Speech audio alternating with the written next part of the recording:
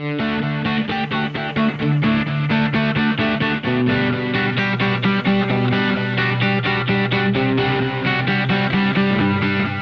garden help you need. Now, Mid-South Gardening, powered by Palladio Home and Garden, with your hosts, Veda Vance, Kenneth Mabry, and Jim Crowder. Good morning and welcome to Mid-South Gardening. So glad to be here with y'all this morning. I'm Veda with Palladio. And I'm Kenneth with Danwest Garden Centers. And I'm Jim Crowder, just short, fat gardener. But what a good guy, I'm telling you. Yeah, I am pretty nice. Yeah, we love you to death, Jim. Well, can we say it's fall now? Yes. How do you say it? This week. It's fall, y'all. It's fall, y'all. Finally, it's fall. Yeah, this week. This because week. This is it. It's winter. Oh, I was wondering if we were going to go to summer to winter because it was looking like it. And it's a little chilly this morning. And, it's been wet the last, 2 or 3 days. And it's getting dark in the mornings and it's dark in the afternoon. I know. I love it. I do too. I mean, it's great to have seasons. I mean, people that don't have seasons, they kind of, they miss out on all this stuff that we take for granted and hate eventually, right? Yeah, I just hate sitting in a cool breeze off the Gulf, when it's 75 degrees in January. But I'm going to tell you, that'd be terrible. Yeah, I know, Jim. Gosh, I was looking at the weather this morning and I kept refreshing because I'm thinking the temperature's wrong. Let me refresh again, and then I realized I was looking at the weather where my son was in Brandon, Florida. Nice. Yeah, I was thinking, it's going to be sunny later. 84 it's degrees. Get a little warmer. Yeah. And then I said, let me go back to Memphis. So Memphis is more like it. I do like the change of season, even though we're complaining that it's not really fall. It's going to winter, but it's fall. Yeah, and and we usually have so far the fall's been beautiful if you think about it. Yeah. It was a little dry before we got these rains in. In fact, last week, and I was making a comment to Jim, we were up here last Saturday, and Jim made the comment that it's supposed to rain, just talking about last Sunday night, and I'm like, I don't see it anywhere on my phone where it's supposed to rain Sunday night. Where did he get this information? So I went home Saturday and cut the grass and weed-eated and edged and trimmed and cleaned, all day long. And then the last thing I did was really soak all of my plants because they were dry. It was dry if you remember back a week ago. Well, sure enough, here comes Sunday night and it just rained. It's, cats and dogs. I'm like, next time I won't, judge what Jim tells me about the weather. Yeah. Well, you watering just allowed the rain to penetrate the soil more. It needed quicker. Yeah. So it's all good that we're getting all this rain because anything we're planting now is going to appreciate it. And plus, last Saturday was also the day that I made the decision. I said something to my wife. Well, she made the decision that all the annual color from that I planted in the spring, it had to come up. And even though it looked great, I'm telling you, it really did. I was just knowing, if I just don't do it now, I'm going to run out of time. Get busy, and then it'll be mush before I try to get it up. Yeah, because it's time. You just need to do it. Well, yeah, because it's going to freeze this weekend. It'll really be mushy. Next weekend, sort of. Freeze? Yeah. It's going to be dangerously close. Looks like Saturday night we're going to be knocking around 32. Now, it's I know. Maybe as high as 34, but it's going to be crystal clear, and that just almost guarantees a hard frost. And at 32, we're looking at a freeze. So, I'm going to have to go back to my weather app and take a look at you, just to... Well, how good was it last time? It was perfect. So now, all right, so our frost date is usually around the mid-November? Well, typically it falls between October 31st and November 15th. Which is, and usually we're all the way down to November. All right, so what does that mean for us? So I'm glad I did go ahead and get that annual color up there. Yes. Right, yeah. I'll spend this week doing things like trimming the leaves off the bananas, the stuff that turns mushy.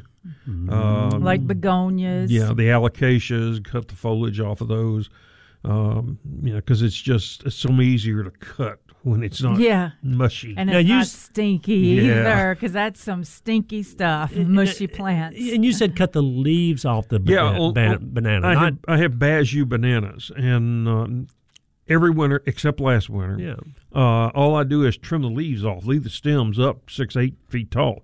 And they winter just fine. They'll come right back out. And so when most people are just beginning to get a little foliage, mine are full foliage.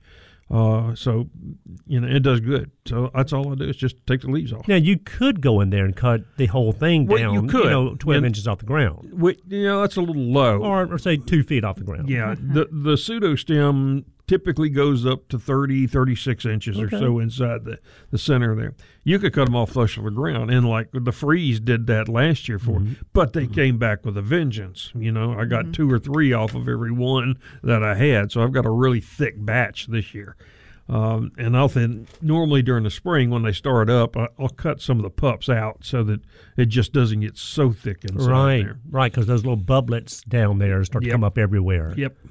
So, but yeah, I don't just leave the stems up and they'll be fine most winters. So I do have a hardy banana in the corner of my backyard, and I really don't pay a whole lot of attention to it because it's not an area that I go a lot. But it's beautiful back there. I mean, it's full and lush, big leaves and everything. But you're right. I always wait too late, and after our hard frost or too hard frost, the thing is just brown and mushy. Yeah. And then I'm out there cutting this thing back. It takes a saw to do it when they're stringy like that. It does. Okay, so just get out there and cut the leaves off, Jim, and just leave the stalks. Just leave them, let them be. And then next spring, if I need to go in there and cut back a little bit and clean up a little bit, I can do it then. Yeah, and a lot of times we'll get a warm spell in December, and I'll get 6 or 8 inches of growth try to come out the top. Yeah. But then some cold temperature will stop, but they'll be fine. So those poor banana trees wearing themselves out trying to grow. That's right. Because of our weather in the Mid-South, up and down. They're root hardy probably as far as zone 3, and stem hardy probably till 5. Okay, so like we're talking about banana trees, but these are just a certain variety that works it here. Right. Yeah. Most of the other ones, if you want to leave them in the ground, you're going to have to put substantial amount of leaves or mulch on top of the stem, and we're talking 18 inches, 24 inches. Put a fence around it and just pile it on there, and most winters they'll be fine for insulation. Yeah. But like last year, I recall, on this banana, which is a hardy banana. And it started out with just a little bulb that I planted back there that someone gave my wife. Last year, Jim and Veda, I know that the big part of the bulb must have rotted. Well, because I got 0 degrees. Yeah, because I got a lot of growth from around where that main, stalk used to be. So the main one rotted, but the ones that had grown off of that one did not. Yeah. I guess because they were smaller and maybe not as deep. Well, and they don't catch water in them like the center of the trunk does. Gotcha. Which can be a problem. In fact, I've thought about cutting the tops off, cutting the leaves off, and taking a plastic bag and putting over the top. But it looked like a bunch of bread wrappers out there. Look a little bit weird. So well, good. All right, I'll just, if they freeze the ground, we'll just let that happen. Well, but it's always been the dilemma for a lot of people not to pull up their annual color like I did last Saturday that we planted in the spring in preparation for pansies, violas, whatever. Well, their mind is being made up now. So if you hadn't got your pansies in the ground, violas, your cool weather, color. This is a perfect weekend to get it done. And as time progresses, we're out of pansies. As time moves on, usually, or you have a little bit after the middle of November. Usually you're trying to be out of almost all of them by Christmas. But a lot of times if you're in your head wanting to go look for certain colors, you may be out on those. We may be out. But it's best just to start, even if you're not going to plant them today, maybe go ahead and get them. Yeah, no doubt. And eventually, bulbs are kind of the same way. A lot of people, plant their bulbs, their tulips and all that kind of stuff, usually around Thanksgiving. Soil temperatures are usually cool enough then. They're going to stay cool. But like you said, Veda, if you wait till after Thanksgiving to come in there and find the particular bulbs that you're looking for, a lot of times they're gone by then. So a lot of people, they'll get them now and just store them in a cool, dry place until it's time to plant them. If you're going to do paper whites and have them smelling good by Thanksgiving, you better start now. Yeah. Because it takes about 4 to 6 weeks, maybe more on the 6-week side. But if you want them to hurry up, put them in a warmer location to get them to grow quicker. So you'll have them blooming by Thanksgiving. Yeah, and then, of course, Christmas is another big time. You want things to bloom. And I wrote down forcing bulbs. We'll talk about that later on, amaryllis and paper whites, and then what you have to do to get the other ones to bloom if you wanted them to bloom. So. And then how they have them all dressed up for Christmas, too, now. Oh, yeah. Yep, it's happening. We're having people that's the thing, is a lot of our bulbs that we get in early, like amaryllis and things like that, and usually people are waiting more closer to Christmas. Now they're getting them immediately. But we've got to go to a break, and y'all can give us a call at 844-747-8868. Call with your garden questions now. 844-747-8868. You're listening to Mid-South Gardening.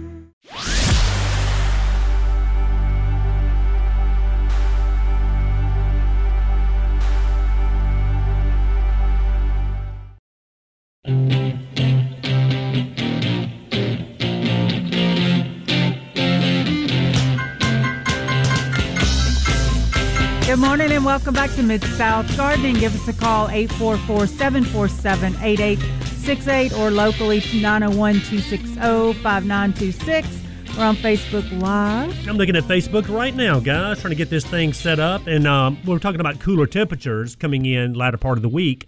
What about houseplants? I mean, and tropicals? Man, I don't want to even bring mine in yet. Because I know you used to have a ton of houseplants on your balcony. Mm-hmm. Yeah. I kind of have already switched out. Got the houseplants gone. What? I kind of gave some away so I don't have to have them all in the house. Not a lot of room for that. And started putting in some lavender. And, I got to have some lavender and some rosemary. And, of course, we've got some of the pansies. And then I have that fall container with the peppers and the kazanias. And so I think I'm going to either bring that container in because I don't want the peppers to get bit, because I just don't want them to look bad. Or the gazanias, I want them to keep blooming. So I might bring that one container in because, after we have this freeze, it's going to be nice again. Well, potential freeze. I'm just still in denial about a freeze. Right. So, potential. But for people that do have houseplants outdoors, a lot of people do take them outside in the spring and just bring them back in. So, I mean, I guess this is the week to go ahead and, wash them down, clean them up as best you can. Maybe even give them a good spray in with some neem oil or hort oil or, just a benign generic insecticide before you bring them in. There's even some insecticidal granules that you can sprinkle in the soil before you bring them in. But I guess this is the week that you want to go ahead and try to get them indoors before, even if it doesn't freeze, 34 degrees is not going to be good for a houseplant. Yeah.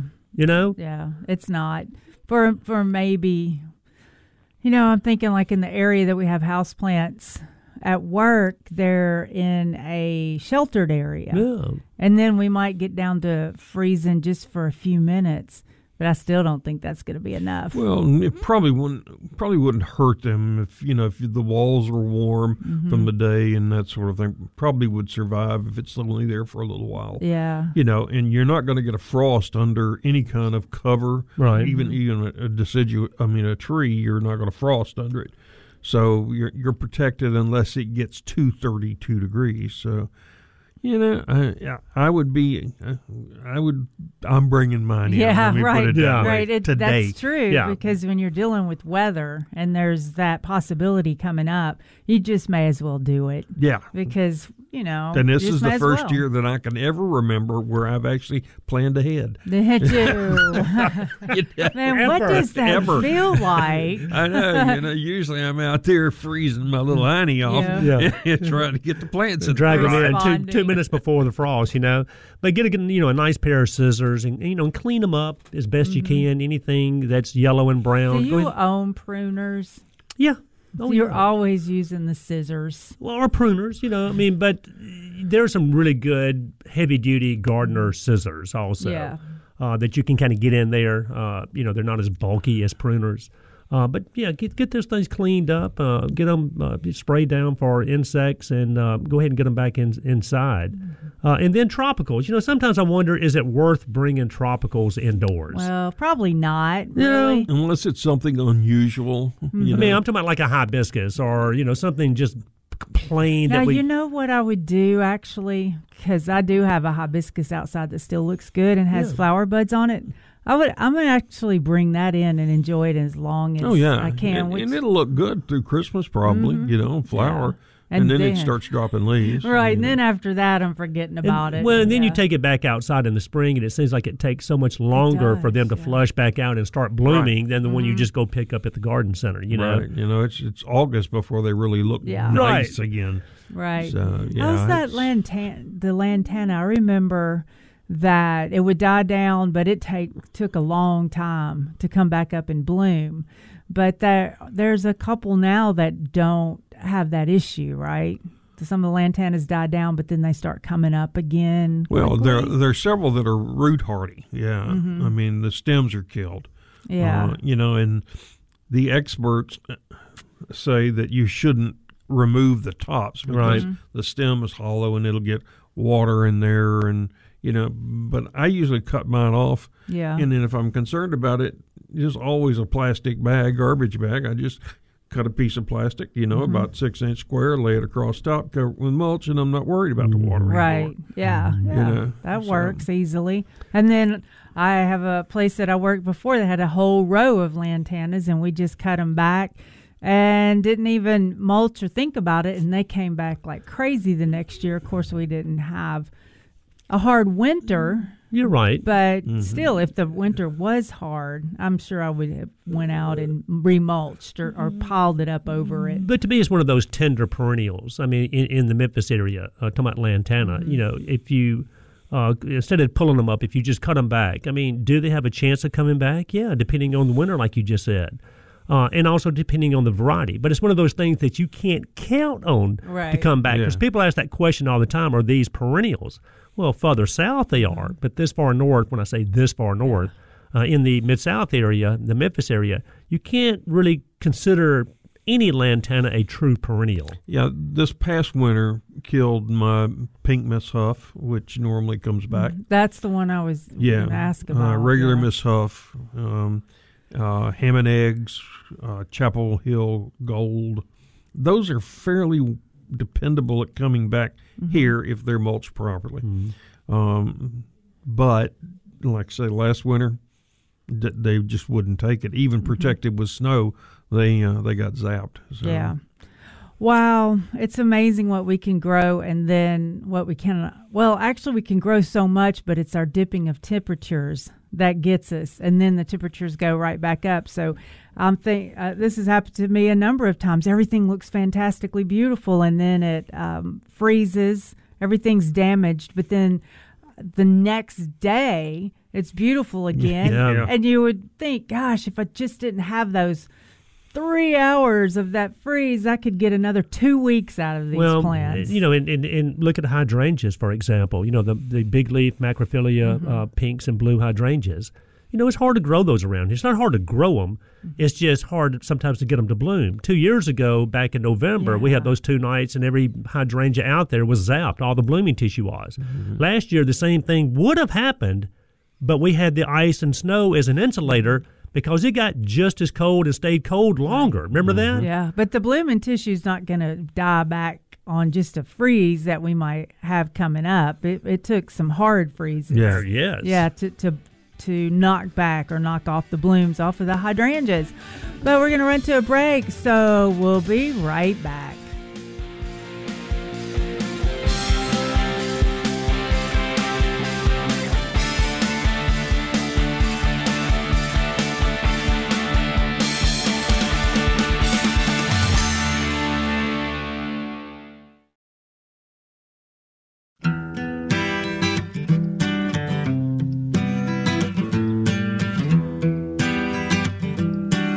Good morning and welcome back to Mid-South Gardening. Give us a call, 844-747-8868. And the local number, 901-260-5926, 901-260-5926. Well, the big story so far this morning, y'all, has been cooler temperatures coming in the latter part of next week. Trying to get everything prepared, whether it's your houseplants, get those inside, whether it's your old annual color, that's been looking beautiful, and it still does, but it won't, a week or 10 days from now, if we do get a few hard frost in here. Our coleus, our basil will crush. And, of course, we said the begonias, impatiens, No, they're going to be. They're pretty much going to be out. So basically, anything you planted and for summer annuals is going to be gone. But it's time for a change anyway. Yeah, the beautiful. What color of pansies did y'all plant? I hadn't planted anything What yet. are you going? What theme are you going with? Whatever Gina wants to go with. Oh, okay. I haven't asked her yet. I've learned. Yeah. Brutally honest, isn't it? Yes, I am. Right. And hopefully it's the colors that are still available. Yeah, I mean, we actually got in 300 or 400 more flats just the other day. I mean, so we're in great shape when it comes to violas and pansies. Of course, it won't last long. I mean, people are gobbling them up. But because it's probably going to be this week. Yeah. You know, everybody's like, it's time. If you don't get them in the ground, get them. And I like using the 4-inch, the larger ones now. No doubt about it. Right now, because they'll establish better. They'll be bigger and better next spring too. Because if we had it was so hard because 6-packs are less expensive, but they're smaller and have smaller root balls, and it seems like they just never do what I want them to in the spring. But if you plant the 6-packs earlier, they would do great. But if you plant the 6-packs earlier, they'll do horrible. Because the earlier they're in, the warmer better, it is. Yeah, the better they look in the spring. It sounds like right? I like the I'm longer, like you. if you can put them in early, then they'll do better in the spring. But if we put them in early, it's still hot. I like the 4-inch for sure. Yeah. You get a bigger root system. Like I said, they cost a little more per plant, but to me, they're so much more worth it. And that's true on the pansies and the violas. And then I've gotten to where I like both of those. I used to, years past, just only plant the bigger blooming pansies. Well, I'm beginning to like the smaller blooming violas also for all their little attributes that they have. Yes, I have to have both. Just have to have both. This year I'm not doing any of those because all the snapdragons I planted last fall, I thinned them out this spring for annual color, and they're all coming back big time and blooming. Man, so you're gonna love that. I'm jealous. These are going to be really nice snapdragons next spring. I mean, they're going to be huge. I mean, they were nice this year, but because they'll they be made them fabulous. through that 1 degree. They did. They went through that, and they've been through the summer, and they're flushing now and starting to bloom, and they look great. And how'd you get them through the summer, though, Jim? They just, I'm talked to them nicely. It's your soil prep too. I mean, think about it. They're in soil that drains extremely well. Yeah. It's got a good bit of sand in it, and it's an elevated bed, so I can do that without and actually get some drainage from the sand. But they've come through really well. I've got both dwarf and the tall ones that are starting to bloom again. So. Do you have snapdragons, Kenneth? We did. We're out. I mean, we might have a few, but we're more or less out. It's mostly pansies and violas now. Well, I love the snapdragons. And, Dusty Miller's a good thing to plant because it's going to be there.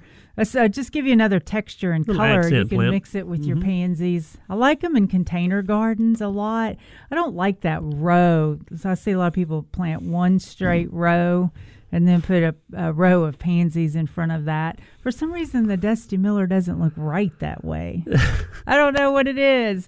But I like the Dusty Miller in containers and maybe clumps of it in different areas in your landscape because of the silver, and you can see it at night under the moonlight. Yeah. And then we all know that, to me, and I've had a couple people say something to me this week about this. So there's something out there.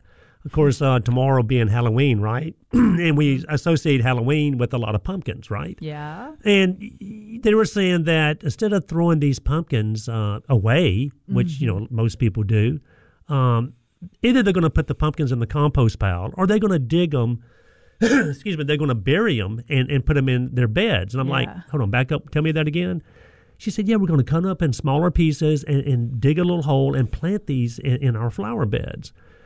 Because, and I did a little research last night. Worms love it, okay? They absolutely love pieces of pumpkin.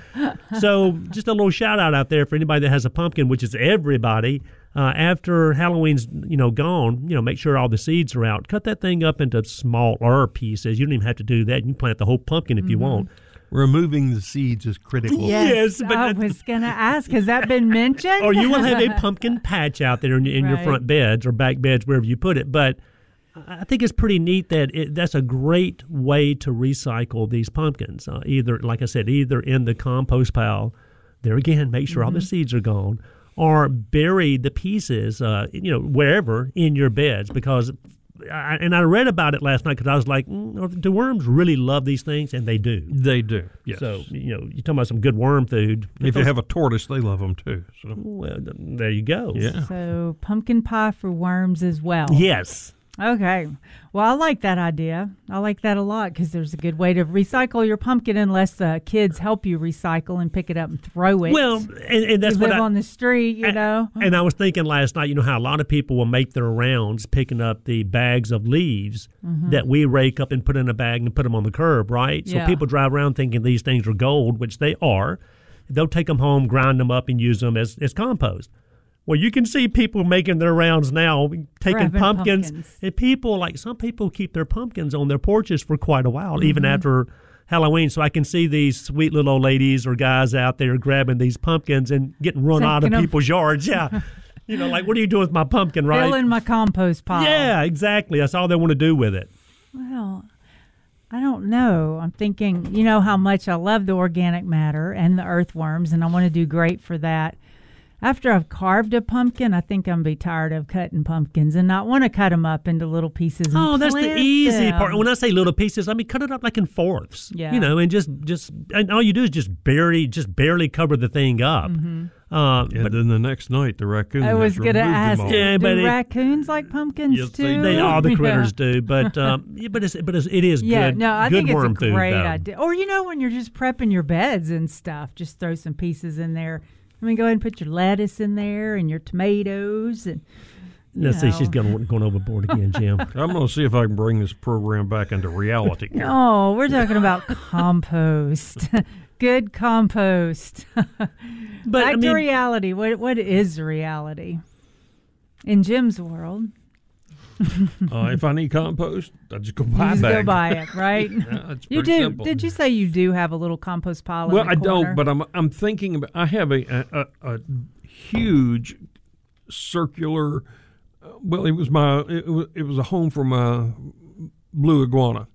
Okay, and it's clear. It's got a door on the back, and I'm thinking about converting this thing into a compost bin where I can actually take pictures of what's going on beneath there with worms and that sort of thing. That's pretty cool. Yeah, and so well, I'm assuming the iguana's gone. Yeah, the iguana's gone. He's composting him too. So, but yeah, I'm thinking about converting this thing into a small one. I bought just this past week one of these small electric chipper shredders. It'll take up to about a 2-inch limb nice. And chop up leaves. And so I'm going to start adding those to the top. When I built the elevated beds, I wanted something the soil that drained really good out front in full sun, because I'm growing a whale tongue agave out there and some things that really need perfect drainage.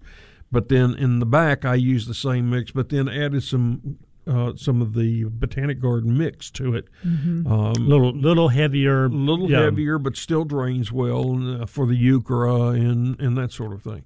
So, but it needs to have stuff added to it, and that's what the plan is now, to start adding this really fine chopped up leaves to that and start building a long-term. And that's the other thing, with leaves starting to come down, and they'll all be coming down before too long. I used to get out there and just kill myself raking all these leaves up and just, getting every one of them up and getting them in the bag and putting the bag on the curb like I was talking about. Well, now, honestly, I just get a lawnmower, my mulching mower, and I just run it over them and just grind them up. And they, I'm thinking, why did I used to rake these things? Right. I've seen people mow, different directions back and forth, getting chopped up to stay into the lawn to break down to give it fertilizer. I liked having my compost pile because when I had to take all the wonderful color out of the flower beds, I would throw it in the compost pile, and it made me feel a little bit better about reusing something instead of just throwing these beautiful things in a trash bag and putting them on the curb. And of course, you reap the benefits later because you have to have green and brown in your compost pile to make it all work together. So I would put the stuff from my water garden in there, like the water hyacinths and the water lettuce. I'm thinking of fall, of course, the leaves, and then all the annuals that I pulled up, I would put in the compost pile.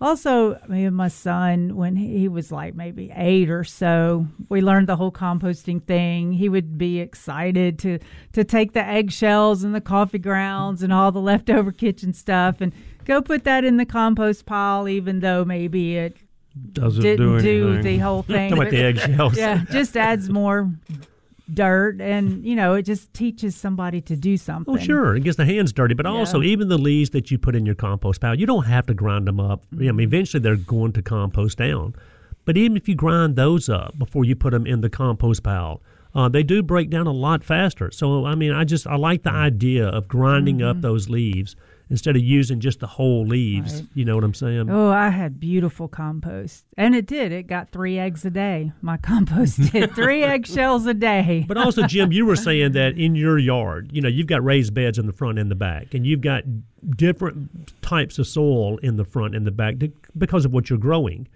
So are you careful not to add compost to the front bed where you have more of a sandy loam?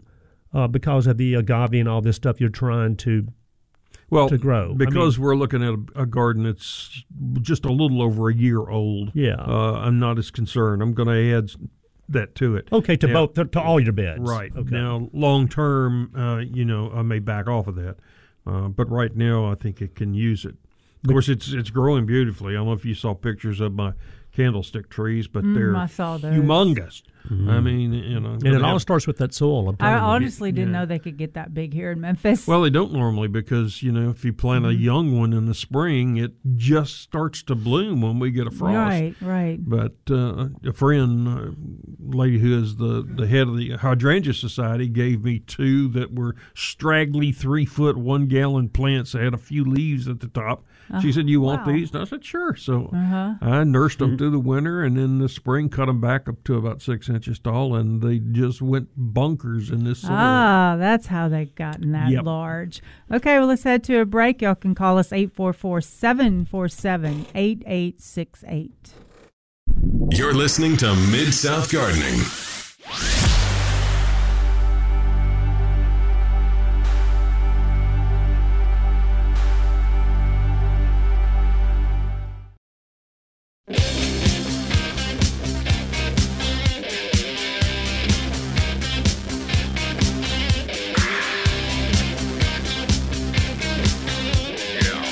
Good morning and welcome back to Mid-South Gardening. Give us a call, 844-747-8868. And we have David calling from California. Good morning, David. Welcome to Mid-South Gardening.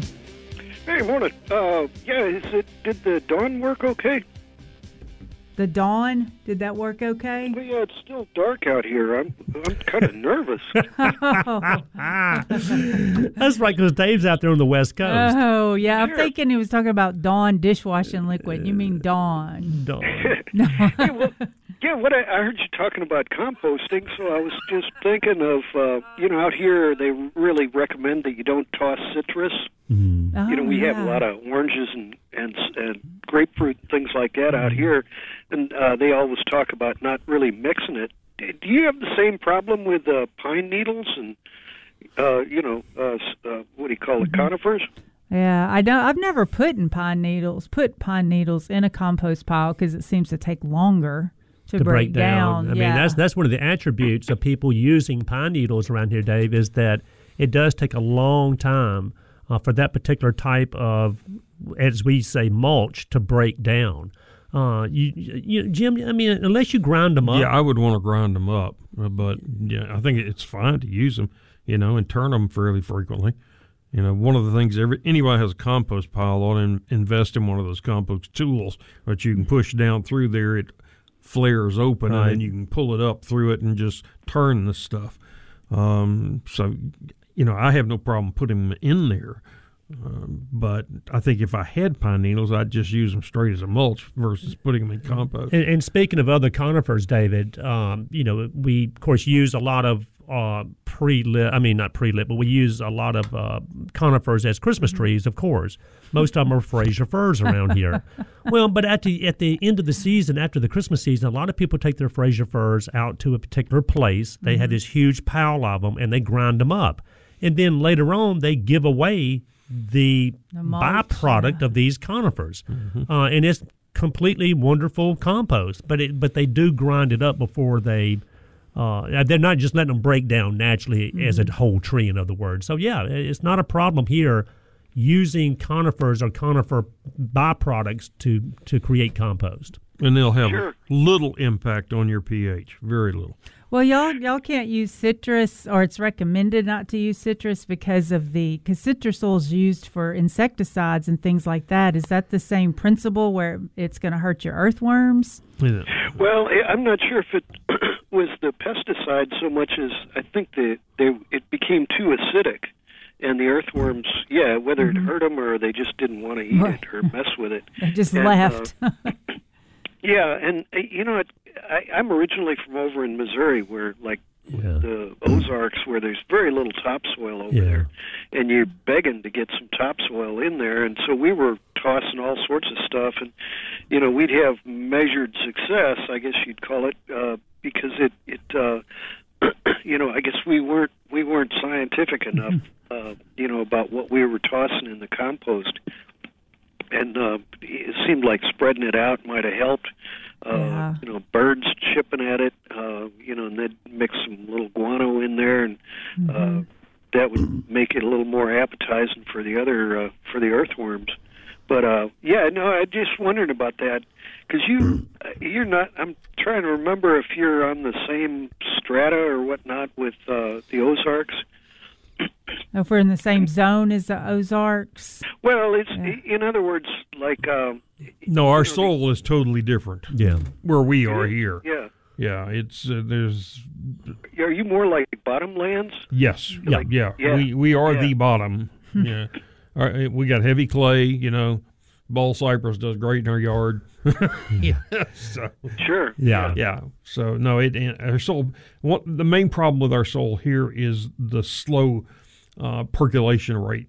It just holds water and moves through it very, very slowly. And a lot of things that we want to plant here, like dogwoods and things, azaleas, they don't like that. They're used to having more oxygen around their roots. So we quite often kill them with love. Well, we need to run to a break real quick. So, David, if you want to hang on. If we haven't gotten all your questions, we'll get you in a few minutes, and we're going to be back after all these messages.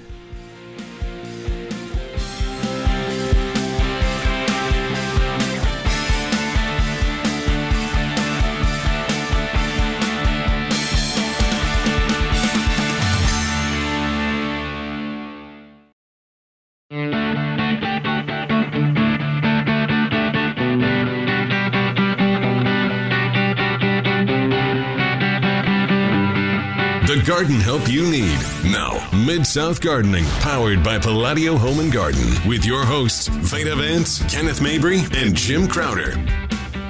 Good morning. Welcome back to Mid-South Gardening. I am Veda with Palladio. And I'm Kenneth Mabry with Dan West Garden Centers. I'm the other guy. Mr. Jim Crowder with...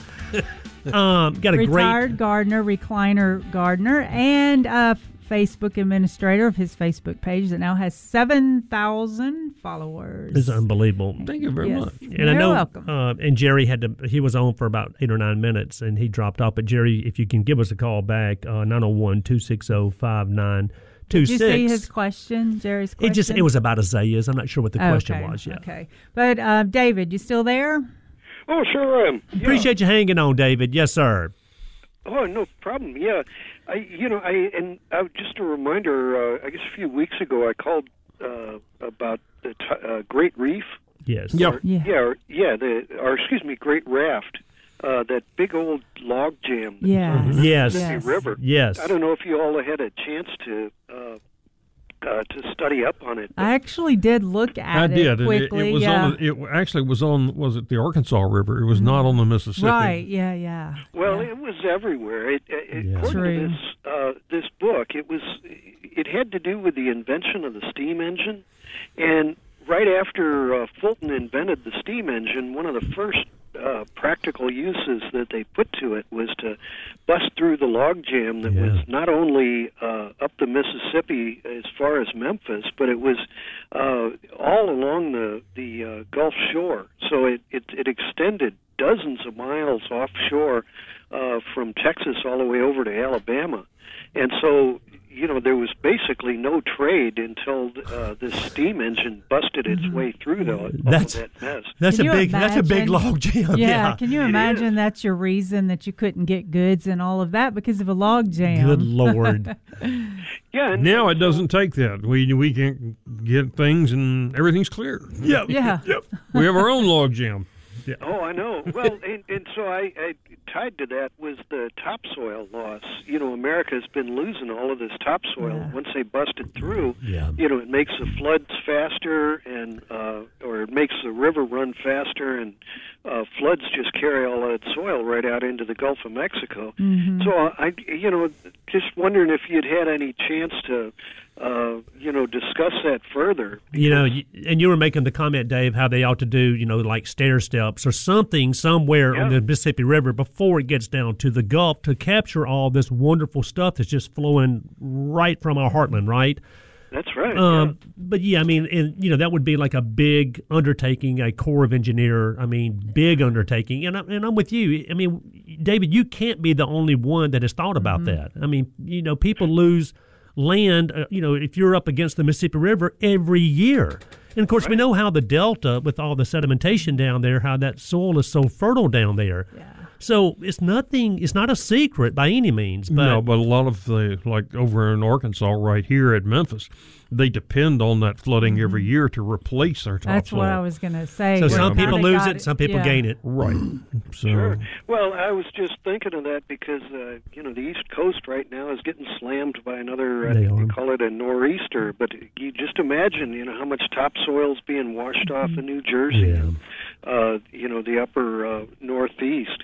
So, I sure would like to see topsoil as considered a part of the infrastructure. Well, they are starting to and study more into the barriers that we put between soil and water, whether it's a lake, a stream, or whatever. We're creating barriers to keep the soil erosion down. They're planting trees and shrubs and ground covers. So this is something that's working into the future. We're understanding that is an issue.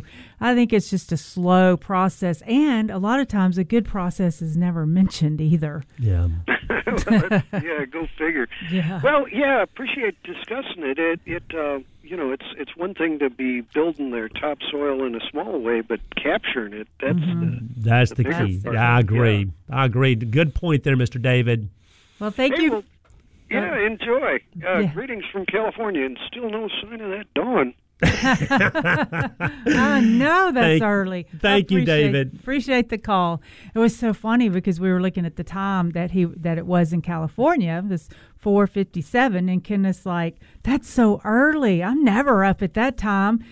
I guess I was this morning. Yeah, what time do you get up to get here on the show on time? And you go, "Oh, I was up at 4:57." But back to the soil erosion. And Jerry, hang on one second, but we do appreciate him calling all the way from California. And like I said, but he used to be somewhat of a native here, lived here in Missouri.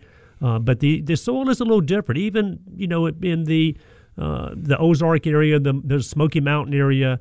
We are blessed with clay soil. That's what Jim always says. Yes. And it's hard to say that out loud, but we are blessed with clay soil. But it's easy to amend. Yeah. I think I interrupted you earlier. We were talking about No, we'll get into that. Let's take his phone call and we'll talk a little bit more Jerry. About it. Good morning, Jerry. Thanks for giving us a call.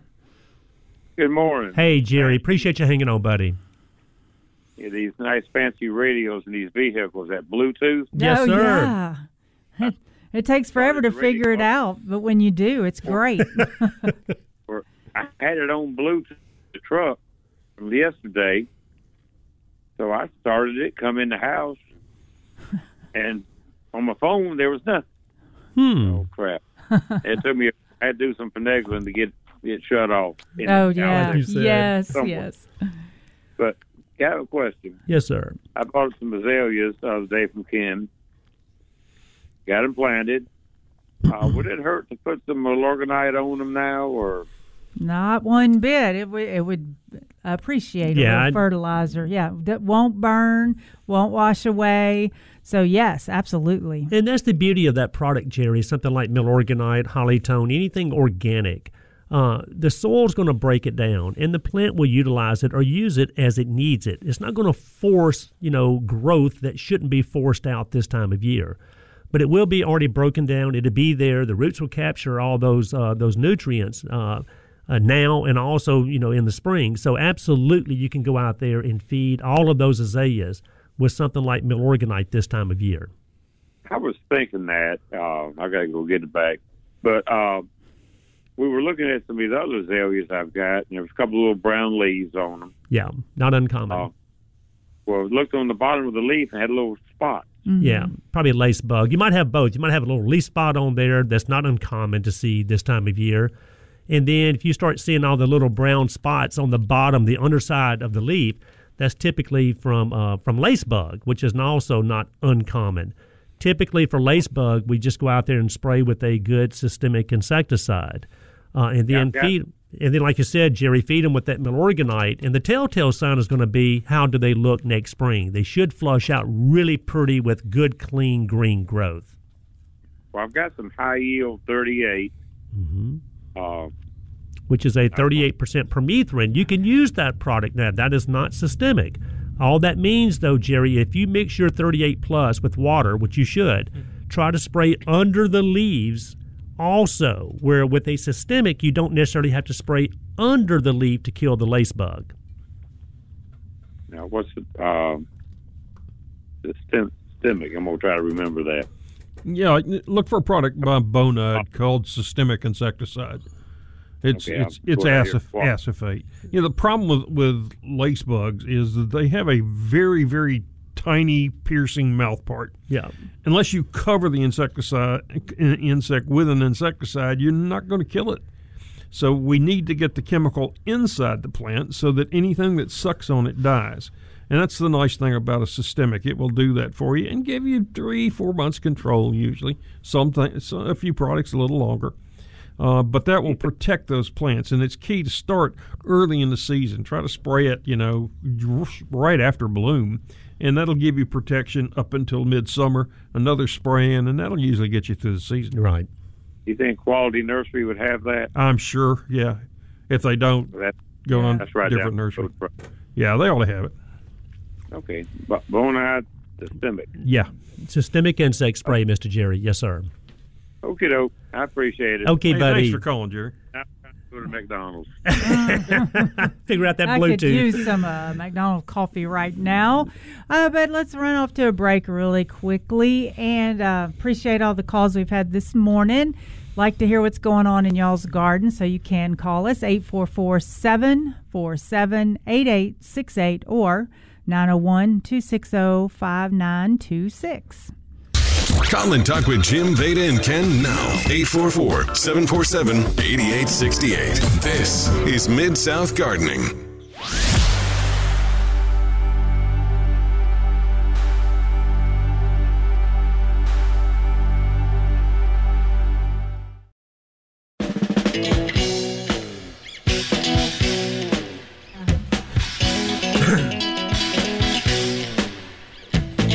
Welcome back. This is Mid-South Gardening, and I'm Veda Vance. Thank you. Wait, I got out of order.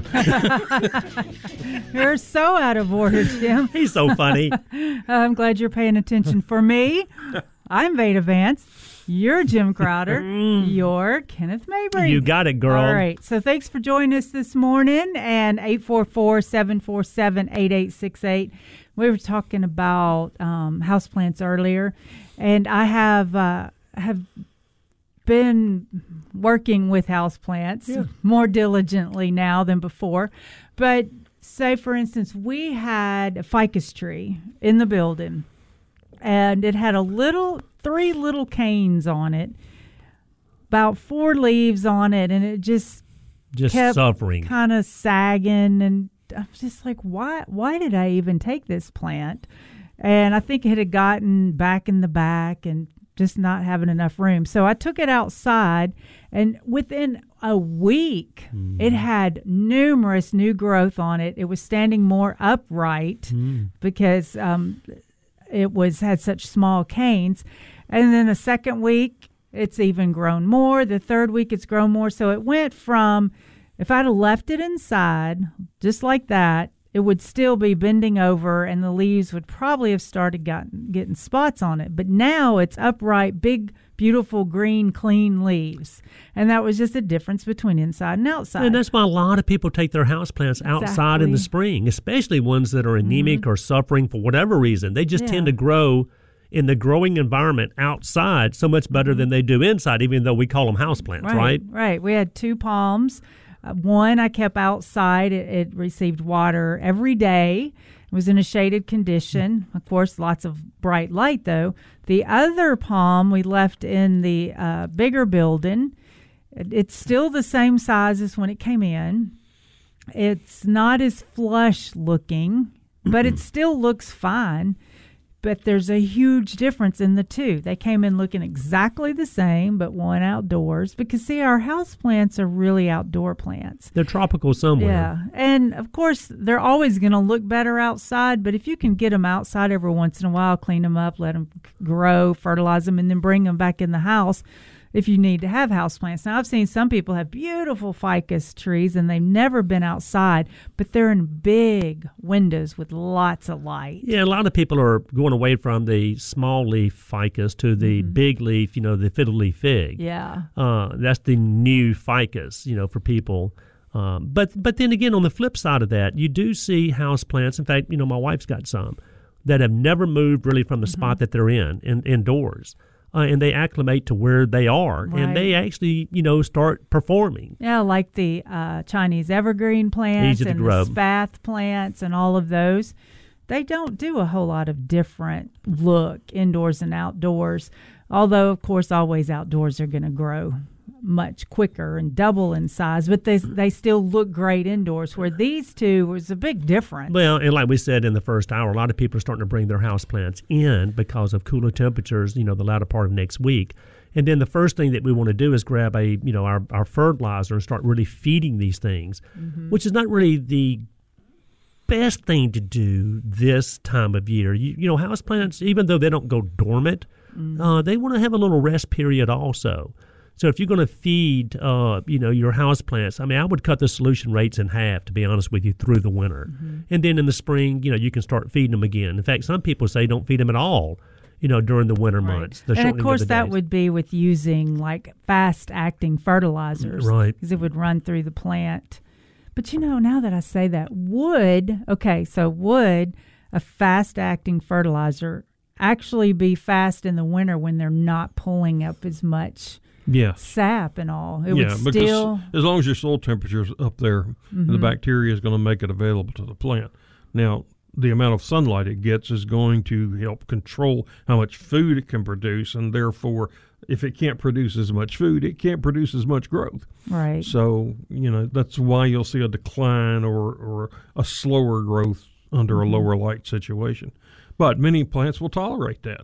Some palms, like the Kentia palm, it'll take extremely low light conditions, and it grows, but it grows very slowly. And that's why, you can buy a 4-foot Areca palm for $29. Yeah. You buy a 4-foot Kentia, and it's $150. Because it takes a long time for that thing to get to 4 foot. That's right. It also likes the indoor. It tolerates better. the indoor a whole lot better. And it's very nice looking palm. So, it's plants that have been grown by the grower for lower light situations are going to cost you a good bit more than what you see, at the box stores where they got 3-gallon Crotons for, $9.99 or something. Right. Yeah. They've been grown in full sun. And if you give them anything less than that, they're going to start dropping leaves. Now, what do y'all think about the creating humidity in the house? Well, you almost for can't houseplants get enough humidity. Oh, I know, but you still see a lot of people get their plastic saucer. They'll put some pea gravel or whatever in there. They'll fill it with water. And they'll set their pot on top of that because they're in that little microclimate area right there. They're trying to create some humidity. good or bad? Doesn't Indifferent. help. It doesn't help. It just it's just not enough. No, there's enough air movement in your house that it would pull that humidity off and just distribute it all through the room. So, I mean, it sounds like a good idea. Right. It sounds like a good idea to group them all together. But, again, because there's air movement in the house, you're not going to have this little greenhouse effect in one corner, Even if you group them all together. Even if you group them all together, Well, like in our building, we have a huge amount of houseplants in a smaller building.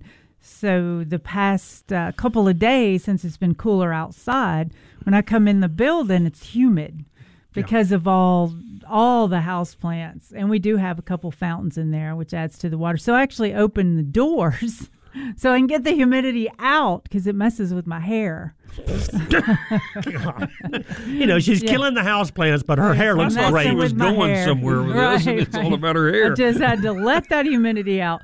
Oh, and then I have someone has come in and bought a lot of house plants, put them in their living situation, their living room, and he says that his friends love to come over because his house smells so fresh. Well, but we've debunked some of that also. Yeah, but, they do release a good bit of humidity, of moisture into the air. I told you it was last year where I picked up a bunch of plants and I left them in the car overnight. Yeah. Well, to protect them because I knew it was going to get cold. Well, the next morning, there was frost on the inside of the car. The outside was fine. Right. So it's just amazing. Or like the weather's fine and then you open your car and it's really humid in there too. That's right. But at the same time, though, I don't think it's clearing the air completely in a big house. No. 3 plants don't work. No. If you're buying plants to filter your air, the toxins out, you won't have. It'll be like a hoarder. You won't be able to walk through the house. That's right. There needs to be that many plants.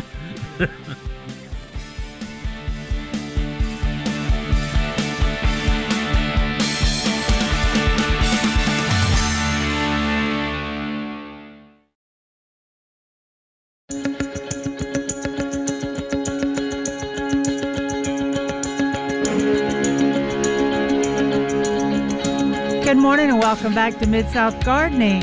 Give us a call, 844-747-8868. We're talking about fertilizers, insecticides, and all that. And so cabbage, ornamental cabbage. Love it. About a couple weeks ago, I saw holes all in it. Cabbage looper. Yep. Cabbage looper. Or probably cabbage looper. Yeah, a caterpillar. So I took my spinosyn. There's about 6 of them. Sprayed, all in the top. But since they were in containers, I was able to flip it and spray underneath, too. Don't know if I really had to. But anyway, sprayed all over it. Came back the next day, and all the caterpillars had moved out on the leaves. Probably trying to get air and all of that because the spinosyn was doing its thing on them. And then the next day, they were just black and dry from this bacteria and the spinosyn munching out on them. So then another plant, someone had come in and they had brought it in and I gave them some neem. They went home, sprayed it, and then came back like a week later. Yeah, this was a house plant or an house plant. House plant. Came back a week later and was just so excited because the neem worked great.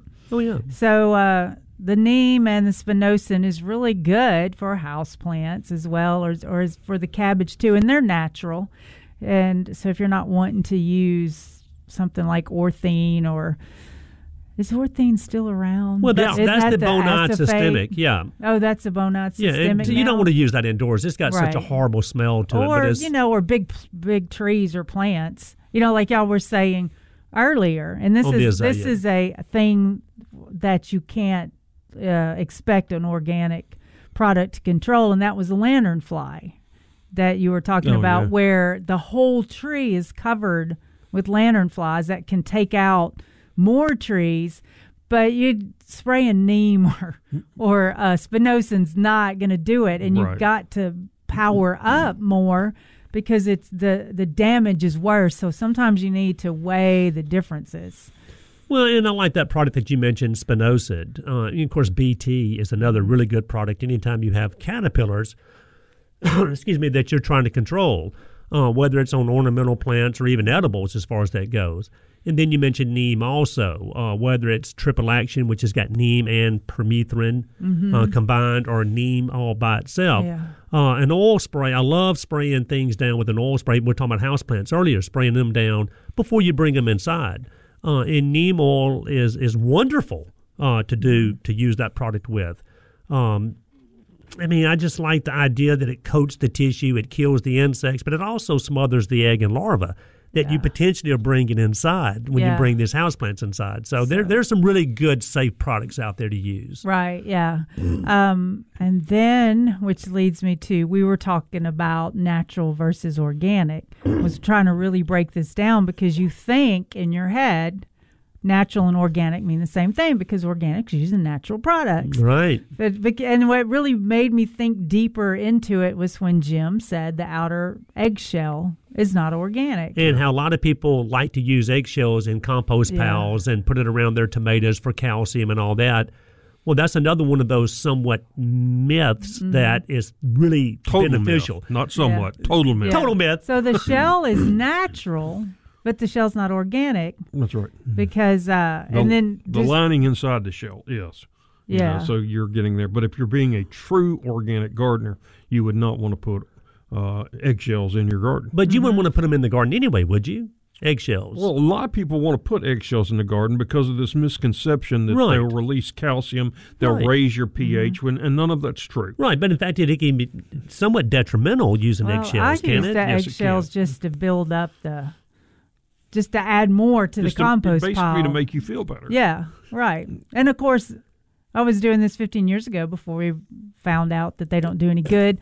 Although I still think they've got to help in the whole process. That's I mean, you feel that What way. about the banana peels? I know. I mean, it turns into great compost. I've read so many. It turns into mushy mess. Yeah. But it's not a great source of potassium for the plant, is it? No.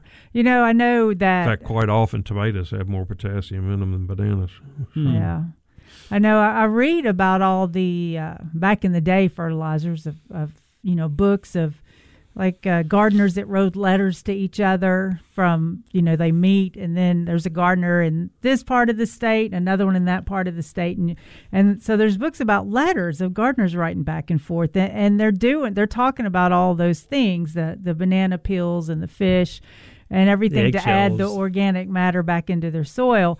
And maybe it's not as potent as what we have available to us now, but it worked a little bit back then. Well, because when you have nothing, a little bit of something's better than nothing. Yeah. Well, if it's useless, though, it's really not. I mean, a lot of people get this misconception that, when they do something to a plant and the plant grows, they think it's the result of what they did. And the fact of the matter is, we all do. The plant makes its own food. It doesn't need us, okay?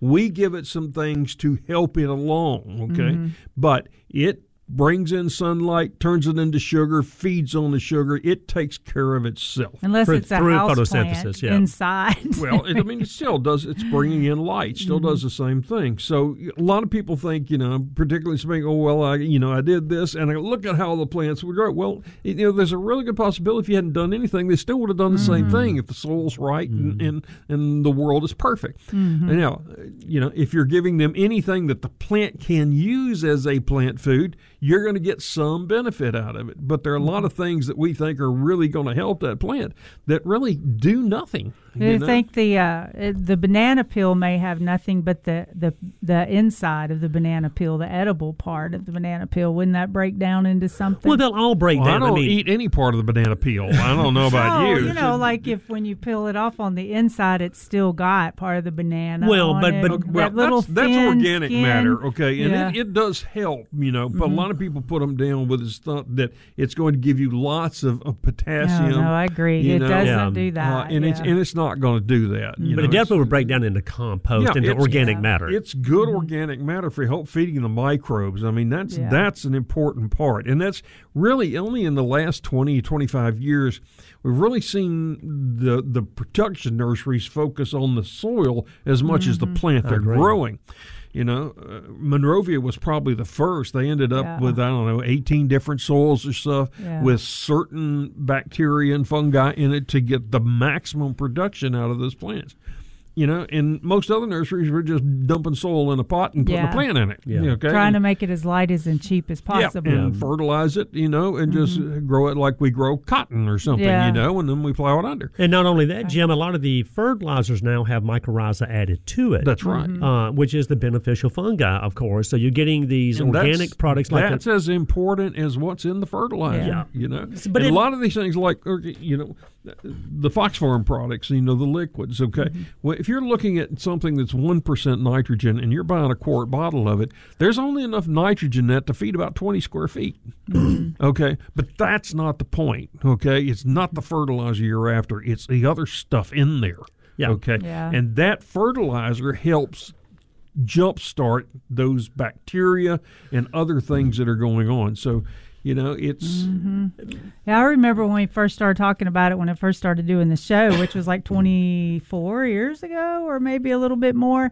And it was foreign then to discuss that the soil could be alive and that you needed to feed the microorganisms in order to get the microorganisms to break the soil down to make it available to the plant. Yeah, but like Jim was saying, you see a good organic fertilizer, whether it's a liquid, water-soluble, or even granulated, and you look at the numbers and you see these like 3-1-1 and or people would 2-1-2. say, They're like, that means fertilizer per 100 weight. Okay, that means if you had 100 pounds of that stuff, you'd have 3 pounds of there's 3 pounds of nitrogen in it, which is not a lot. But you got a quart, that's 2 pounds, so it's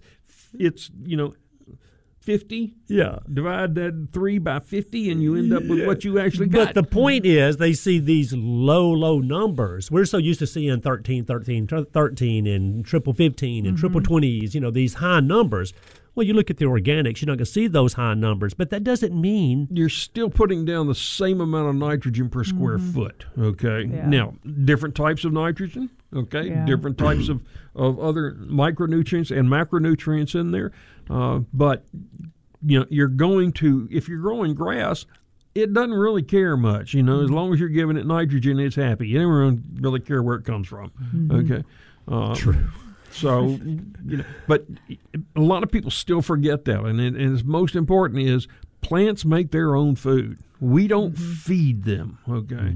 So they're going to grow just great, but we give them things to help them along and help that bacteria along. Well, but I still like the idea of feeding, whether it's my lawn, whether it's the shrubs, whether it's the house plants, and on down the line. Because, like you said, it is a nutrient value for that plant, lawn, or shrub. Right. It needs a lot of these things to build cell walls and stuff that carbon and phosphorus, nitrogen, phosphorus, and potash just don't do. All right. They do other things that are important. It's all, if you think about it. I'm thinking about... Gospel according to Jim. Right. Well, and then it's like all the past of all the blue water fertilizers like the Miracle Grow and the Jobs that we had to spray on our plants, which was fast acting, and but it doesn't... like I was explaining to somebody, you use organic or natural products, you work on your soil, you make your soil really good, and everything works great. It blooms wonderful. The blooms smell better. They smell more better. When you use organic products, you get all the minerals and microorganisms that the plant needs. And then I was like, but if you want to spike it with Miracle Grow, then you can. But then why would you need to spike it with Miracle Grow when it's already growing perfectly because of all of its natural stuff? Well, it's because of the commercial you've that's seen what I for was going to say. That. And if you read the fine print underneath there, that's so small that you have to get right up on the TV. It says, this is a plant fertilized with Miracle Grow.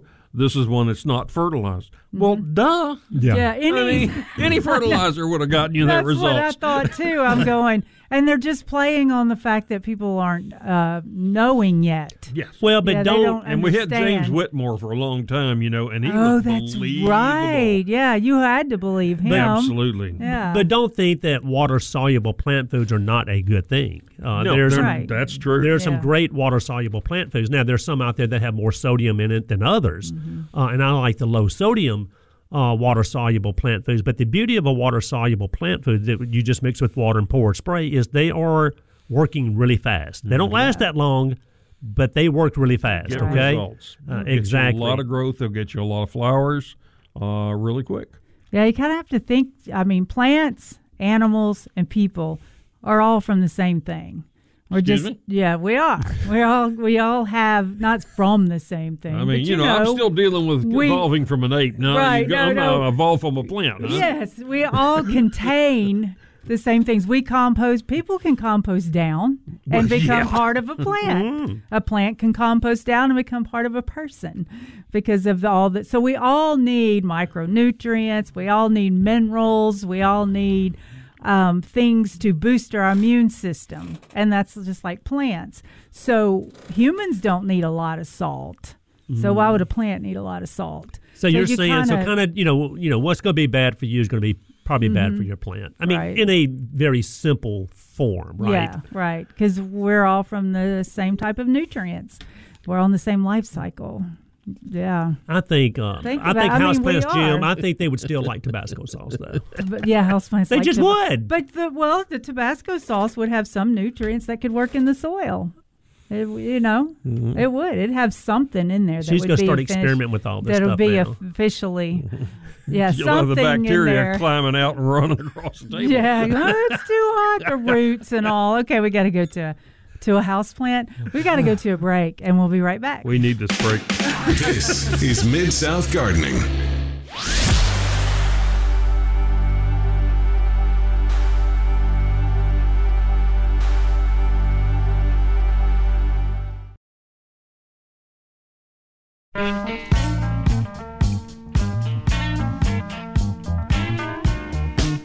Good morning and welcome back to Mid-South Gardening.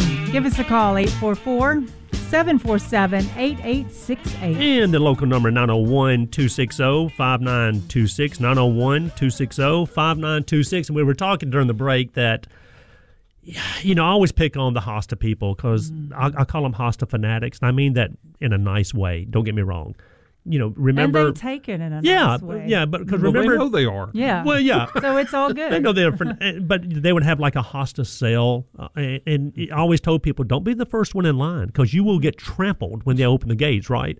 Well, the hosta of the year next year for 2022 is called Island Breeze.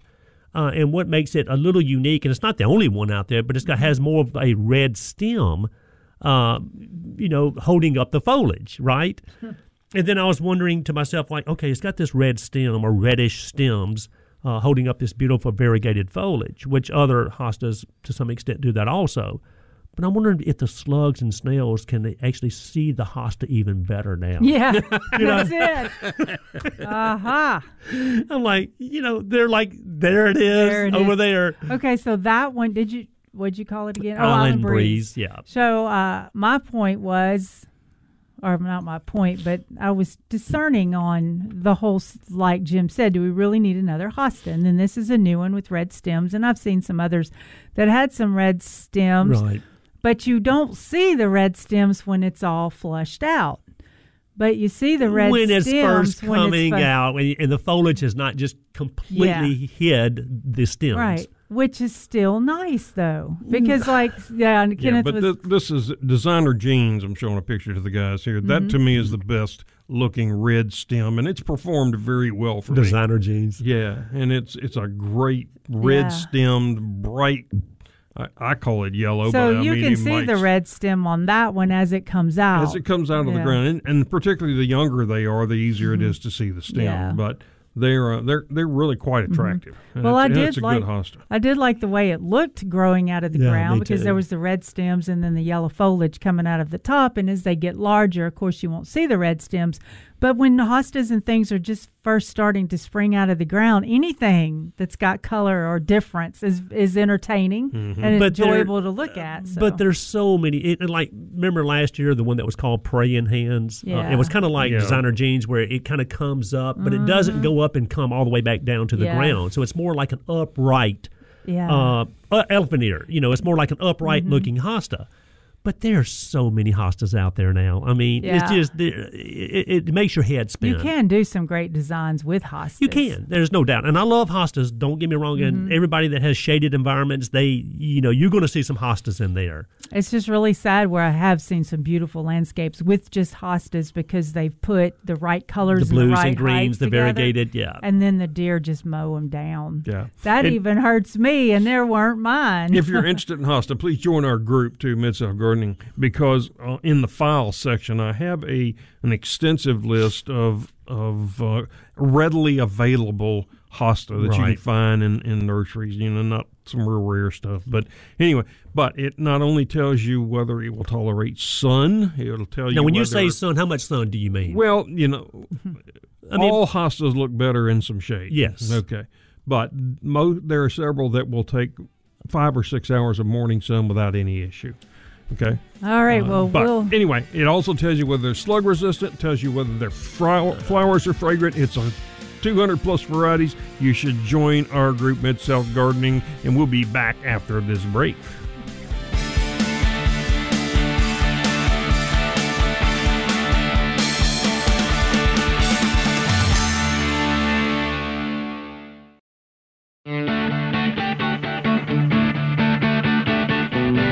Good morning, Mid-South Gardeners. Welcome to Mid-South Gardening. I'm Veda Vance with Palladio Garden. Help you need. Now, Mid-South Gardening, powered by Palladio Home and Garden, with your hosts, Veda Vance, Kenneth Mabry, and Jim Crowder. That was wonderful for them to announce. Yeah. I'm Veda Vance with Palladio. Yeah, and I'm Kenneth with Danvers Garden Centers. And I'm Jim Crowder, retired nurseryman and the administrator of our Facebook group, Mid-South Gardening. Which is wonderful, wonderful. So, we have the fall season, the winter season, the spring season, the bulb season. We have all those seasons. Well, of course, so at Palladio, we also sell outdoor furniture and things like that. And so I'm listening to the furniture people talking. And so then I hear Frank say, well, it's getting to be table season. Table season. I'm like, what is table season?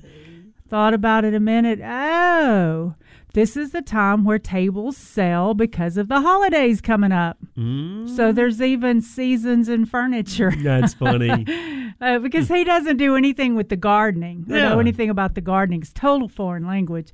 And then when he's talking about all this outdoor furniture and stuff, and I'm going, table season. Who knew? Yeah. There's a season for everything, isn't there? Yeah, but and also, guys, just put it in your head somewhere that eventually the Memphis area Master Gardeners calendars will be coming out. Yay! And Jamie, he'll come up, and Jan probably, his sweet wife, will come up maybe the second week in November with a guest and maybe talk about it like we always do. Yeah. But it's coming up, and it's a great calendar with all the great pictures by local people and all the wonderful, information articles in there. So, I always get calendars, of course, every year, and it used to be Christmas present from Mom, and it'd be beautiful and wonderful calendar. And then when the Master Gardener calendars came out, I just had to have that one because they're so pretty. So I'm like, they've got great photos and great information. I'll give that calendar the special spot on the wall. It looks that good. Yeah. So we'll have them up here and we'll talk about this, of course, later on, and we'll also let you know when they will become available. Because remember, with the Memphis Area Master Gardener program, this is one of their, this one way that they raise money. But the calendars are only available for a short amount of time. Well, we have a lot of folks that come in to get the calendar because it's over each Christmas they give a Master Gardener calendar. So absolutely. It's becoming a tradition. Yes. Yeah, so I'm looking forward to those being out because that means another year. And we did have Judy Wood, who's on Facebook. She did send in a question. She said, recommendation for moving a volunteer tulip poplar, 36 inches tall. So she's got a tulip poplar that's about 3 foot tall from a yard to a friend's yard. And also the second question was suggestions for overwintering milkweed. Starting with the tulip poplar that's only, probably a volunteer, that's only about 3 foot tall. Easy. Dig that thing up. Try to get as much of the little root ball as you possibly can. Get it transplanted to wherever you want to go, just a open, sunny area. And this is a perfect time of year to get it done, as long as the ground's not waterlogged like it is now. But fall is a great time to get that thing dug up, get it moved or transplanted. Now, I would say, prep the soil like you would anything else. Dig the hole just as deep, twice as wide as the little root ball that you pull up. Add a little compost or garden soil or something in there. Get it planted, get a root stimulator, saturate the roots once a week for about a month, and you're good to go. 3 foot. Every time I do that, I come up with no soil and all roots. Well, but that's just get that little shovel and just kind of dig around it and create a ball and just pick the whole little thing up and transplant it. But once again, this is a perfect time of year to get that done. It is a great transplanting time. Yeah, if you want to transplant anything, this is absolutely the best. But notice I said a big open area to plant this tulip poplar. Because this is the same tree that is just a thorn in my side. I have a front yard, of course, like everybody else, but mine is a small pie-shaped front yard because I live in a cove, right? Well, when we moved in this house 20 years ago, this tulip poplar was only about 10 to 12 foot tall. This in my front yard. Looked great. But I said something then to my wife that, hey, this thing's going to get really big, and it's not really the tree for this small front yard. And we face due west, and the house will just bake. Yes. I'm telling you, if I don't have shade out there. So we left it there, of course. And to this day, I'm still thinking there's got to be a way I can just get rid of this tree. It's the wrong tree, and I love it. It's beautiful. It creates shade, but it's the wrong tree for the wrong spot. I don't know. I think you're just asphyxiated on it. Well, I am. I truly am. Because, shade is good shade. Any shade's good shade, no matter what the tree. God, it's really crazy how we get in that where the tree has to match side of that size of the house kind of thing. And it's funny how we get stuck in that. But now I look at things and go, man, that tree's too big for that house. It's the that's perfect, crazy. Yeah, it's the perfect spot for a tree. It's positioned perfectly fine, okay? It's shade. Just the wrong tree. And whoever put that thing in there 20 years ago should have known better, is all I'm saying. Well, I don't know. If it was like a builder's package, where you get the house and then the builders just generically put some shrubs in, then you don't get the choice, do you? No, but I did, speaking of trees, and so this is a perfect time, Judy, to get that thing dug up and get it transplanted. Now, what about the milkweed? It's... Oh, yeah, the milkweed. So there's certain varieties. Some make it, some don't. Right? Because I was thinking most of them did. Yeah, most of your Asclepias, your milkweed is a true perennial. Yeah. It'll die down in the winter and just come back next spring. Right, Jim? Yeah, in containers, I would just, as soon as we get a frost on them, cut the foliage off the top and then, just set them over somewhere and cover them with leaves. And they'll be fine. Now, what about these, quote, swamp milkweed? And the swamp milkweed would be fine. Just needs to make sure that it stays, moist. You don't want to let it dry out. But usually if you just put them up against the house and just throw leaves over them, cover them, 6 inches deep, and then next spring pull them out and they're fine. Yeah. In fact, they'll already be sprouting probably. So if you have them just in a perennial garden, they'll be fine. You don't have to worry about them. I thought they always came back. I usually throw some leaves on them, but they're they come back with a vengeance. Mm-hmm. So. Now, in your perennial garden, would you or do you, Jim and Kenneth, clean everything up, take all the tops off, and just mulch it where everything's clean? You never knew you had a perennial garden there. I've always heard and read where if you just leave them alone and do the cleaning and the cutting back in the early spring, more so than doing it now. Yeah, I think it's got a multi amount of benefits besides cleaning them down. There's a lot of benefits by leaving it up. Yeah, and not saying that you can't even go in there and just cut half of these things back. But I just personally don't like the idea of cutting perennials back flush to the ground this time of year. I'd rather wait till early spring and do it. And I know there's pros and cons. A lot of people hate the way, a lot of these perennials look when they dry up and they look dead through the winter. But I think overall, they're just better winter protected if you don't cut them down to the ground this time of year and wait till spring to do it. But plus, because there's the seed heads. That's beneficial. It's a home for beneficial insects. It can be a home for bad insects too, but it's still got a lot of positives to it. And you don't have to do the yard work in the fall. And the snow and the frost looks pretty on having the different types of seed heads and all of that out in your landscape. So I like that interest. And now on some, like Jim was mentioning in the first or second hour, that on things that turn mushy, like cannas and bananas and those kind of things, those I don't mind cleaning up and cutting back. But Jim, what's your take on just fall cleanup when it comes to perennials? If it's dead, I cut it out. So it's hard not to. Yeah, so many of my perennials are things like coreopsis, rudbeckias, and they'll have green the basal growth there around the crown. The thing I don't like to do is, on things that die completely back, is cover them too heavily in mulch, because you can get some rot in the crown there if you're not careful. Well, I like the coneflower heads. I like those to stay, and I like the Rudbeckia seed heads.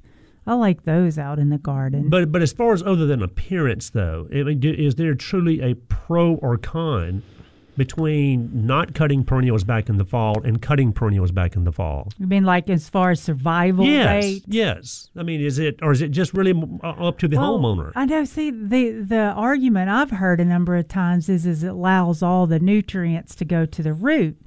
But, as it's dying back. Yeah, as it's dying back. But when it's dead, then it's no big deal. Just take it away. Yeah. You always have some discussion about hollow stems and whether water getting in there causes the crown to die. And I think it's like making a mountain out of a molehill. Yeah, hold that thought. Mountain out of a molehill. We're going to run to a break, and then we'll get back to the mountains and the molehills. Don't go anywhere. More of Mid-South Gardening coming up. Well, it's just that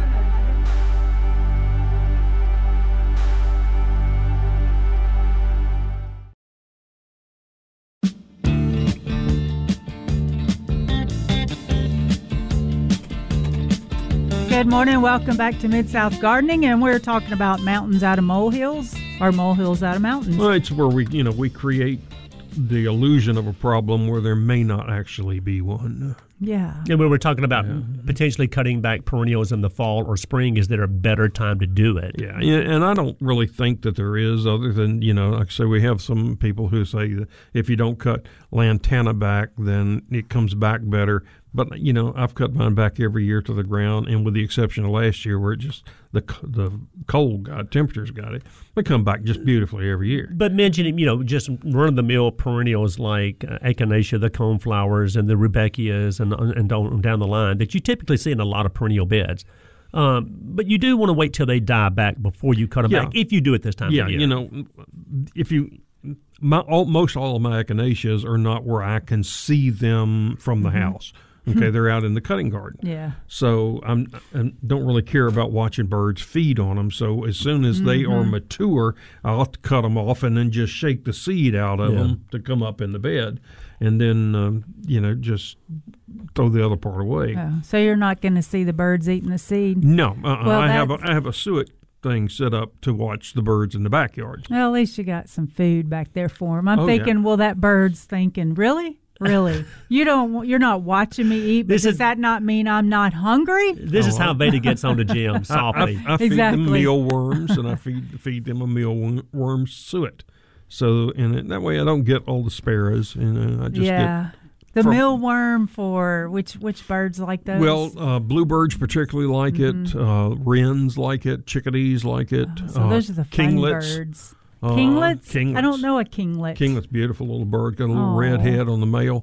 We have a lot of those. Of course, the woodpeckers. My favorite. I love woodpeckers. Yeah, we have a lot of downies, and I had a redhead a few years back, but I haven't seen him in a couple of years. But and occasionally we've got a few cowbirds and blackbirds in there, but I'm not feeding any corn, so they're not a big issue. Right. Yeah. So yeah, and that's one of the arguments of leaving. And maybe these people don't do bird feed, not these people, but maybe if you don't want to do the bird feeders and then you leave everything natural in your yard, therefore also all the natural items, plants, have insects that birds like. So in that respect, because we also need to make sure there's water for the birds, especially when it starts freezing. That's the most important thing, is keeping water. And I've got, of course, I have over in the secret garden, I have a couple of bird bath tops that are on the ground, so that the turtles can crawl through it and the birds can get on it. Yeah. And then I've got a little elevated one for birds that just don't like to get on the ground. And then I have one even taller that's in the backyard, and they can get in. So, and it's not very deep, so they can walk through. Yeah, I was going to say that's one thing that you really have to look for. Is a lot of times I see bird baths that are too deep for a bird to actually use. So if that happens, you could set rocks and things in there. We have a real shallow, small bird bath at work, but the wrens, they just love it, and it's so wonderful to watch them playing and shaking their feathers off and arguing with each other because the bird bath's not that small. So a customer came in and she was like, "Well, I'm kind of interested in that bird bath. I like how that looks." So you hated to sell that one because I didn't. She goes, "How much is that?" And I went, "Oh, that's the tag says $125. That's $500." Please.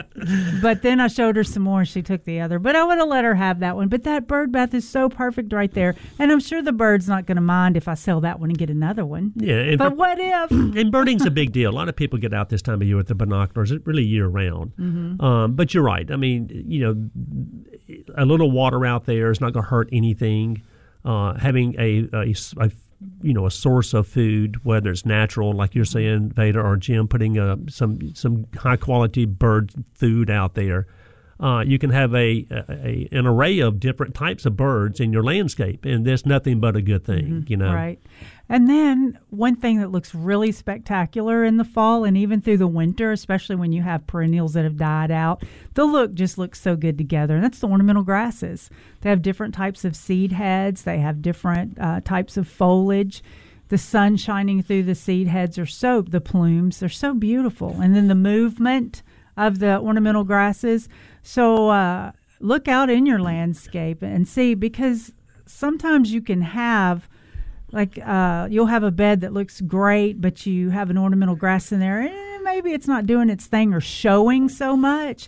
But a lot of times it's worth to keep that there, because then in the fall, it's the thing, and the other stuff's died down. Oh, I mean, I've always said this. I think ornamental grasses are one of the most underplanted perennials that you can think of. I mean, there's every size, every color. I mean, and they're hardy as everything. And like you said, for all the attributes that you just gave them, Veda, I just think they're grossly underplanted. In fact, I was reading about was it a blue-stemmed grass? Little blue stem. Little blue yeah, stem. that's going to be, a big thing, coming up, maybe even as early as next year. Yeah, I think so, maybe, or but the grass of the year for sure. But it does have a bluish foliage, yeah. And but I mean, I'm just sitting there thinking, people just don't typically use enough grasses in their landscape. Well, so often we see them used wrong, too. That's the thing. Most all of them will not tolerate any shade. They'll flop over and just open up in the center. Right. And so you got to get them in full sunlight. And they'll buy some that just get humongous quick. Yeah. And once they get in, they're a booger to get out. You have to dig them. Yeah. Oh, don't like that at all. Yeah. Don't like that at all. Plan ahead. And don't go with the big pampas grass either. Yeah. Well, unless you have the room for it. Yeah, and that's the thing, is having the correct room for it and pruning it in case of pampas or pampas grass. Yeah. Just don't prune it at all. Leave it alone. It'll be just fine. Haven't people had to use chainsaws? Oh, yeah. To cut the pampas grass back? And there is a dwarf, like you said. I've seen it on the golf courses, but there's plenty of room, and they're big and beautiful, amazing. About the old sand traps. But if that was in your yard, that could be a fourth of your yard covered up. I've got in the back. It's been in 2 years now. A little dwarf golden miscanthus.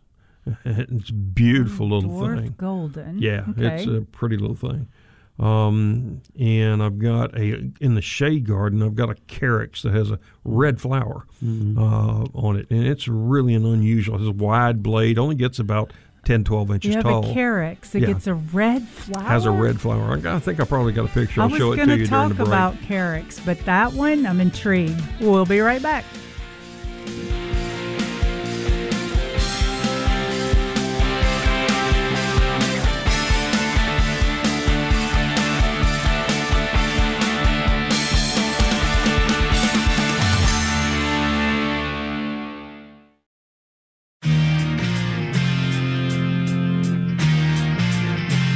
Oh, I was going to talk, I got in a few of the unusual things.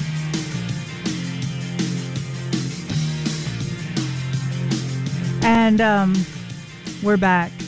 Good morning, once again. We were in such a deep conversation about plants. Can you believe I totally that? forgot. When we're off the air, we're actually talking about plants. Yeah. And if you want to give us a call this morning, 901-260-5926, 901-260-5926. Yeah. We appreciate everybody joining and listening to us this morning, and please feel free to send us a question or call us. And if you don't have time or you're driving in car, just put it on, join our Facebook group if you're not a member, and just send us a question, send us a picture, and if you want to address it to Veda or Kenneth, I don't have a reason why you want to do that. I know, but Jim just can't get past you. I'm sorry. He's got. I love these just guys. Can't get past you guys have no idea how much I look forward to Saturday morning. Same. Because you're other than my wife, you're my only other two friends. I know. All right, we got to start. I feel the same. We'll be thinking except about. I don't have a wife. But. Well, yeah. We'll be thinking about planting bulbs here before long. And Veda, early on we were talking about forcing bulbs. The easy ones are the paper whites and the amaryllis because there's no pre-chilling involved. Right. All you do is buy them and pot them up and add water, and they're going to do their thing. Okay, so did you get, this is what's amazing, did you get the amaryllis and the wax coating? Not yet. We will. Yeah, we just got those in. And what's amazing is amaryllis in wax will grow and bloom. Yeah, because all the nutrients are in the bulb. You just set that thing on the table, no water, no anything, and they just do their things. Yeah. But a lot of people... Just wrong. It is weird. Wrong. It took me a minute, but now I'm loving them. But the paper whites, there are many different varieties of paper whites on the market. And one thing that you sometimes hear is, and I love the way paper whites smell, by the way. Some people hate the way they smell. Like the old-fashioned Ziva. It's got a heavy fragrance to it, okay? And then there's the N-Ball, which is it's supposed to be a little shorter variety. It came out on the market years and years ago. But the N-Ball has a softer fragrance than the Ziva. It's not quite as fragrant. And then there's the Galilee that even has a less fragrance. Well, that's like tomatoes. They all taste the same. It seems I've never noticed a difference in the smell of the paper whites. Small, medium, and large. Exactly. Smell. So just know that, because some people, they will not plant paper whites because of the fragrance. Okay, so the least favorite is what? Fragrant? It's like the Galilee. Okay. And then, the one that's above that is the N-Ball. And then the one that's the most heavily fragrant is the Ziva. Do you have the golden one? No, we cured them years ago. We've got those three though. They never sold well, but I always did love them. Gold? I've never seen the gold. The flowers are gold. The stems are gold. The blooms. It's a yellow paper white. Yellow or gold? Yeah, gold yellow really. Is yellow. But that can I don't know. But I guess my point is, there are some bulbs out there that you can readily force to bloom, and then of course the amaryllis. People love that. But if you want to have other blooms indoors for like hyacinths and tulips and so forth. Oh, hyacinths. Yeah. Let me tell you. You do have to pre-chill those. I know, and it was the look on these people's faces at work. We got our bulbs in, the hyacinths in the little forcing jars and all of that. Right. And the people that work in the statuary fountain department, they like to have a little bit of plants over there too. So they were like, oh, hyacinths, these are going to smell so great. They're breaking them out. The package is getting them already. And they look at me and go, will these be blooming or smelling good in about 2 weeks? No, I ma'am. went, y'all, okay, first they got to go in the refrigerator for 6 weeks. Mm-hmm. Then it'll maybe take them about 4 weeks to bloom. And they've just stood there like. Did you buy them in kits? Yes. But aren't those pre-chilled? I don't think so. They should have been. If they come with the glass jar, they should have been pre-chilled and ready to plant. Yeah, I mean, a lot of times they are. I mean, do you see me getting really happy right now? Yeah. I mean, because I thought before they weren't, but I guess it depends on who you get them from. Yeah, if you get them in bulk, they're not pre-chilled. Right. You probably could order some pre-chilled. Oh, they're going to be so happy when I get to work because for some reason I just really believe they did not pre-chill them. Probably did. Yeah, probably did. And then not everybody wants to have a forced bloom indoors, but even thinking about outdoors, whether it's the narcissus, the daffodils, the crocus, the muscaries, the tulips, on down the line. Typically, people are planting those around Thanksgiving. The soil temperatures are cooler; they're going to stay cool. So that's just a general rule of thumb, a good time to plant all those. But things like lilies and peonies, you can plant those now. Yeah. Stargazer lilies. Exactly, all the lilies. Nice. I got in a few things just this past week. Got some a dragon lily, the Dronunculus, which I just love. Voodoo flowers, other name for it. And also I got in some specialty alliums that it's just something you can't find. I always buy local unless I can't find it local. The only thing I was disappointed in, I ordered irises from Brex and got a 60% fill rate, and I ordered them like 4 months in advance. Yeah.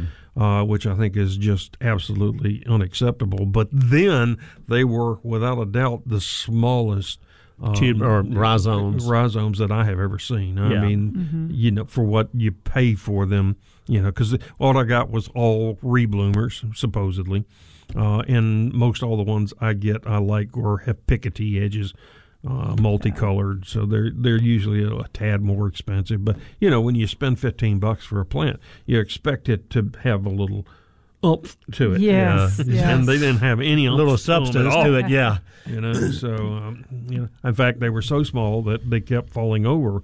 So I've actually got some landscape pins and pinned them down so they would stay where they're at.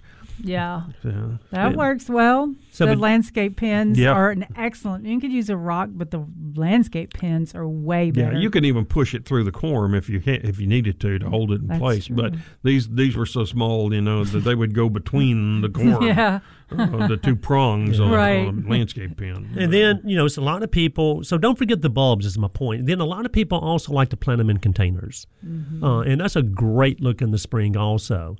And, you plant them in a container just like you would in the ground, except you can put a lot more in a container. You can put them a lot closer together. In fact, that's what you tend to do in a container because you want that really pretty showing. Do them in layers, too. You sure can. You can plant some of them a little deeper, some on top of that, and then some on top of that, and have just great-looking containers. So, I mean, this is the time of year to start thinking about these fall bulbs that bloom in the spring. And it's just easy, And then, Veda, the last thing, Jim, that we always talk about is planting, especially tulips, in the pansy beds. And then in the spring, when they're both in full bloom, there's not a better look out there, I'm just telling you.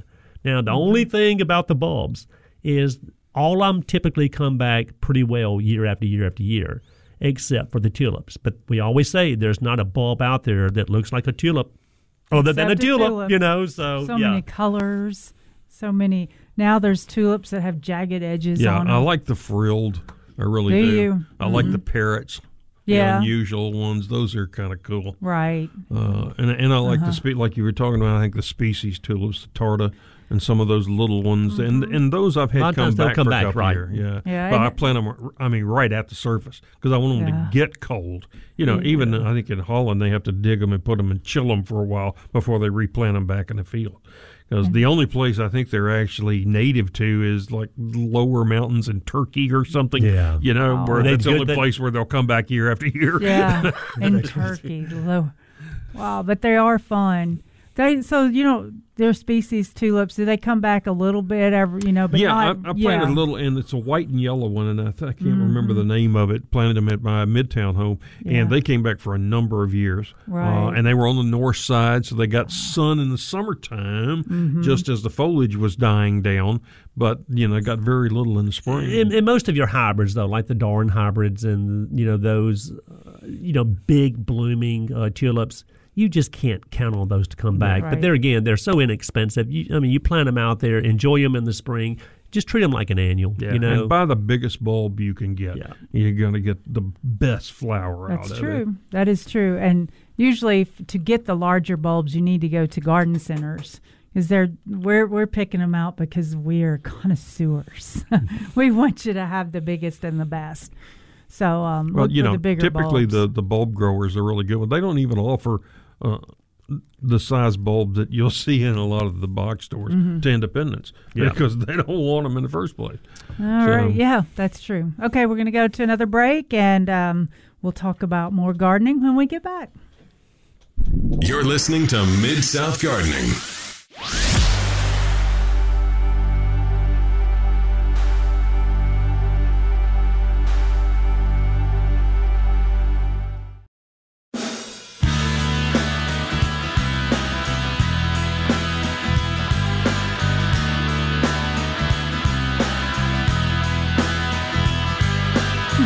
And welcome back to Mid-South Gardening.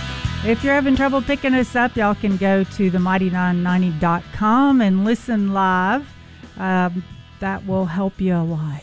Yes. When it's dark, we have to crank our power down to not interfere with some Canadian station or something. Isn't that amazing? It is. Once the sun comes up, the power picks up.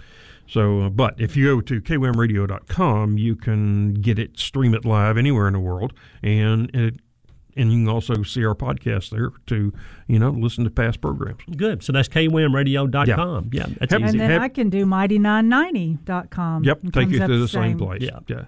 My good friend Selby just sent me a note here. Wants to know if we'll talk about planting bare root peonies, both in the ground and in the containers. So, yes, we will. It's a good time to do it. First thing you want to do is read the books and then disregard everything they say. Okay, don't plant them deep. Not here. Okay, that little pip, the top there where you'll see the leaves are going to come out, needs to be just at or above the soil line. Okay, they can get cold as it can be, and it's going to be fine. Just loosen the soil. Not all that deep, 4 to 6 inches deep, and then if you can go 18 inches wide, that's good. And then just loosen that soil, put some organic matter in there, and then plant it in there, cover it up, little mulch on top, and you're good to go. So the biggest thing out of that, though, is good drainage, and don't plant them too deep. Don't plant them too deep. Now, peonies don't like root competition from other plants, so give them their own space. And don't be surprised planting one that you may not get a flower for 2, possibly 3 years. It's just it depends on the age of the tuber that you're planting. So, but a lot less expensive buying the tubers and getting them buying the plants. Than buying the plants themselves. Yeah, because used to get Monrovia. They produce by far the best peony in a container that I've ever seen. It'll have 10 little growth tips. Right. But those you typically get in the spring. That's right. But they're also going to be $40-$50 a piece. Right. But they are so awesome. They are killer. They really are. But all you're going to see are the kind of standard varieties. When you go to the independents, you'll find some bare roots or some they're planting, and you'll get some more unique and I sold some colors. yesterday, some packages of the peonies, the tubers. But so good drainage, more sun than shade, and don't plant them too deep, and give them their own space, and they'll just be happy as they can be. Now, easy to grow. Now in containers, same thing holds true. They're very cold hardy. So again, plant them right at the surface. And then when during the wintertime, just once the foliage has died down, you can put them anywhere. Put them up against the house, throw some leaves on them, forget about them. They'll be fine. You won't have to water them. You don't have to do anything to them. They'll come through just normally fine, as long as the rain can get to them. and then you pull them out in the spring, and they'll probably already have new growth coming off the bottom. All right, now what about potential problems? A lot of times we'll see the buds, turn black and fall off. We'll Botrytis, and we'll see the foliage turn black, Jim, on peonies. So there are some things out there. So what do we need to be on the lookout for? Well, the main thing is once it starts to come up, get off all your mulch around it. Nothing that will hold additional fungal spores. Fungal spores are everywhere. But don't make it a haven, though, right, farm. That's right. So just remove everything out from underneath it and keep a close eye on them. If you begin to see some blackening, that's botrytis blight, and it's fairly easy to control, but it's easier to control than to cure. So go to a local garden center, get you a good liquid copper or whatever. Yeah, if you want something natural, liquid copper, Daconil, even soil sulfur, dusting them with that will help. So there's a number of control products, both organic or otherwise, that will work. Okay. But we do, and a lot of times after a wet spring, we'll see some of that on peonies. So just be on the lookout for that. Now, what about as far as pH? Even though I've heard they are pH adaptive, they'll kind of adapt wherever they are. The ideal would be in the 6.5, 6.8. Right. Okay, that's kind of perfect. But they'll bloom and do fine even below 6. So, like I said, they're very tough, but they would prefer a closer to neutral, just slightly acidic soil. Talking about peonies is giving me spring fever.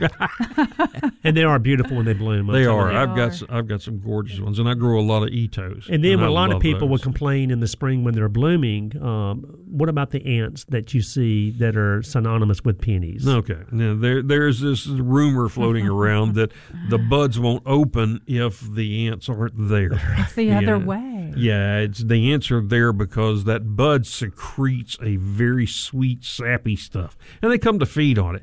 But let me tell you, growers have no ants, and they grow them, and they flower them, and they do it all the time. Yeah, so that rumor, don't worry about having ants on there, or they're not going to bloom for you. Absolute wives' tale. I don't know if we should use wives' tale anymore. Oh, right. Can you say unwise that? tale. Can we say birthing person tale? Or they tell? I don't know. I don't know. That doesn't work either. Oh, so yeah, and I have heard on milkweed and peonies that the whole thing was it eats on the surrounding part that's keeping the bloom from opening. Wait, what am I saying? Tell me what I'm saying. The sheath area. Yeah, the sheath of the outer part of the bloom, that the ants are actually, when they're getting this secretion the off, honeydew or whatever, that they're helping it open faster. Which is not Maybe the case. It's faster because they're taking off some of the foliage, I guess. Boulder carb. Yep. The boulder carb, is that what it's called? Yeah, which carb? means absolute nonsense. Oh, I'm going, oh, wow, that outside's called boulder carb? No, nonsense. What? I haven't seen that one in the books. But that's the reason we brought this up. That was the thing. They were saying it helps it bloom better. It doesn't. No. Well, and that's the reason we brought it up, because a lot of times, they'll go out there and they'll cut their peonies in the spring, and you do see the ants on there. A lot of people freak out because there are ants on there. It's not uncommon to see ants on peonies running up and down the stem. We get the same because of that. Same question about around candlestick trees, because they very similar. The flower buds before they open at the top are very sweet, and that's where you'll see most of the bees. They're trying to pry open those unopened flowers to get in center, because that's the sweetest stuff. Yeah. Once the flowers open, they're really not all that interested. They want to get in there, so you'll see flies and ants all over the top of them. Yeah. But they're attracted because there is that sweet stuff there. Right. Yeah, and I did read about the milkweed bug, though, that it helps the seeds to come out sooner to pollinate. Oh, now there are some beneficial insects that have a synonymous relationship with a plant, and you got to have both of them to get the bloom, happen. but not in this case, though. Well, unfortunately, it's time for us to go, but I'm going to go run out and play in my garden. I know, play in the garden. And let me say somebody's this real quick. garden. And Mary just texted in. She said, Saturday routine, gardening show, then football. And remember, it's going to get cold this next week, so watch the temperatures wherever you are. Appreciate all our affiliates joining in. We'll see you next week.